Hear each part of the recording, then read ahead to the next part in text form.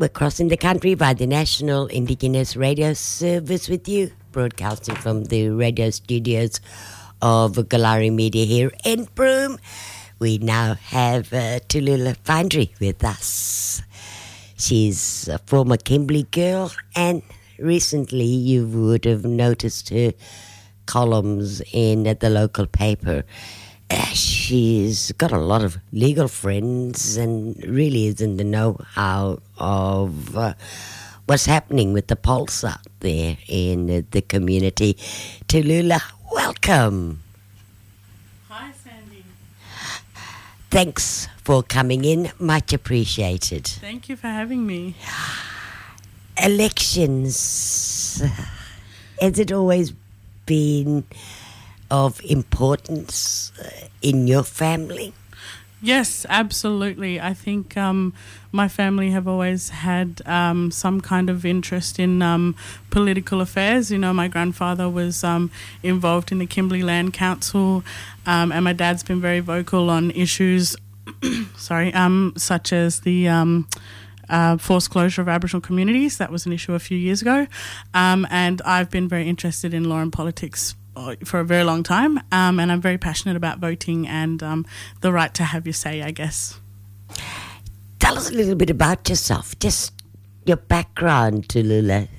Quite fascinating, your family coming from the Fitzroy Valley region. Well, part of your family, you've got very strong connections with culture, heritage there, and then your mum, wow, she's something else.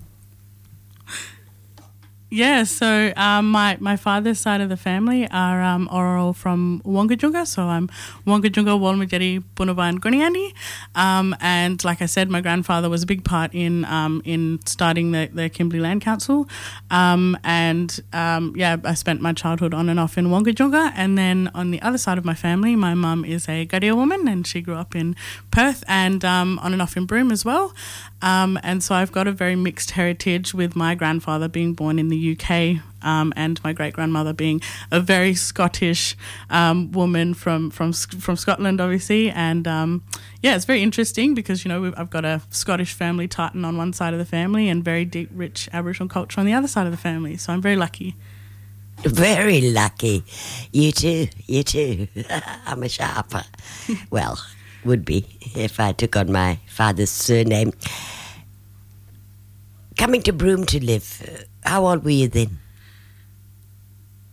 So when I moved to Broome, I would have been 20 maybe, so not very long ago. And I decided to move to Broome because I was at uni at the time and I was having a really hard time, and I wanted to be back in the Kimberley and around my dad's side of the family and closer to home, I guess. So that was part of why I wanted to move back. My mum was also moving back to Broome and reconnecting with her childhood, I guess, a little bit, and it seemed to be the perfect space for me and my mum to be together and close to my dad as well. So that was part of the reason I decided to come back. So I haven't been in Broome for very long, and I love it. So yes, I'm very lucky. You've fallen to an interesting set. You've got good friends around you, very supportive friends, very confident with the radio program you present yourself out of the station, even recently joining the local paper, writing a column. Yeah, so I guess it was all kind of right time and right place for me, I guess. Like I said, I am very lucky. I managed to get a job with Kimberley Community Legal Services nearly 2 years ago, and I've made some really awesome friends working with them. And lots of them are very, I've got good mates that are lawyers, and I'm very kind of politically minded, and because we work for a community legal centre, they're all pretty community oriented people, and very passionate about working in the Kimberley and for Aboriginal people in particular. And the writing for the newspaper gig, I managed to secure that after the Kimberley Girl win, which was pretty awesome. And I guess part of that was because I think they'd heard a little bit about the radio show that I do and the issues that I kind of talk about and address on the radio show, and they wanted me to do something similar and write a column every fortnight. And so I said, if I can be a part of making a change from within, then I think that's the best way to do it. You know, I kind of had a bit of trouble with reading and looking at how Aboriginal people are represented in the media, and so when that opportunity came up, I said, absolutely, if I can be a part of changing how Aboriginal people are viewed in the media, then I would love to. So, change within. You have a passion for politics. So do I. The state elections are coming up on the 13th of March, and you want to just get through to young people of why it's important to be a part of this process. Yeah, so I was very passionate about voting. I was one of those people who pre-enrolled to vote before you turn 18. It took me a little bit to align myself with a political party that I feel most passionate about. I kind of dabbled in a few and, worked out that maybe this one wasn't for me and this one was. But I think basically it's the best system we've got at the moment. So as far as I'm concerned, I believe that voting is the only way at this point to feel like you've had a say. And I go back to what my father told me when I was a kid. But, Aboriginal people, is based around a democracy system. There was never a chief or a one particular person that made decisions on behalf of everybody else. In tribes, people would put a decision up to a council of men and women, and they would make a decision together that would be the best decision for their tribe or their family group. So I think about that, and I think about how democracy now resonates with those traditional ways for Aboriginal people, and I think it is the best way, having a council of people making decisions in the best interest of the greater good or the people that they represent, I guess. Tallulah Bieundurry is our guest today. She's just talking at the back end of an interview I did earlier. Well, we had a chat with the Electoral Commissioner, Rob Kennedy, earlier, just to outline the processes of enrolling to vote for the up-and-coming elections. Tallulah, you've made some notes of your own as well.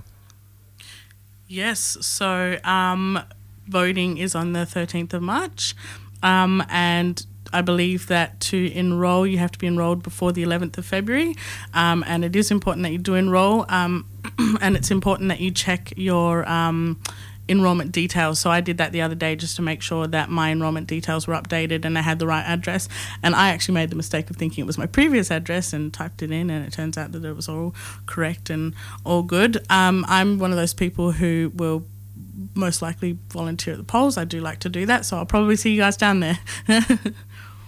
Excellent. How can you best get the message across in enrolling to vote? We heard from the Electoral Commissioner. The website's there. How is the easiest way one can navigate through?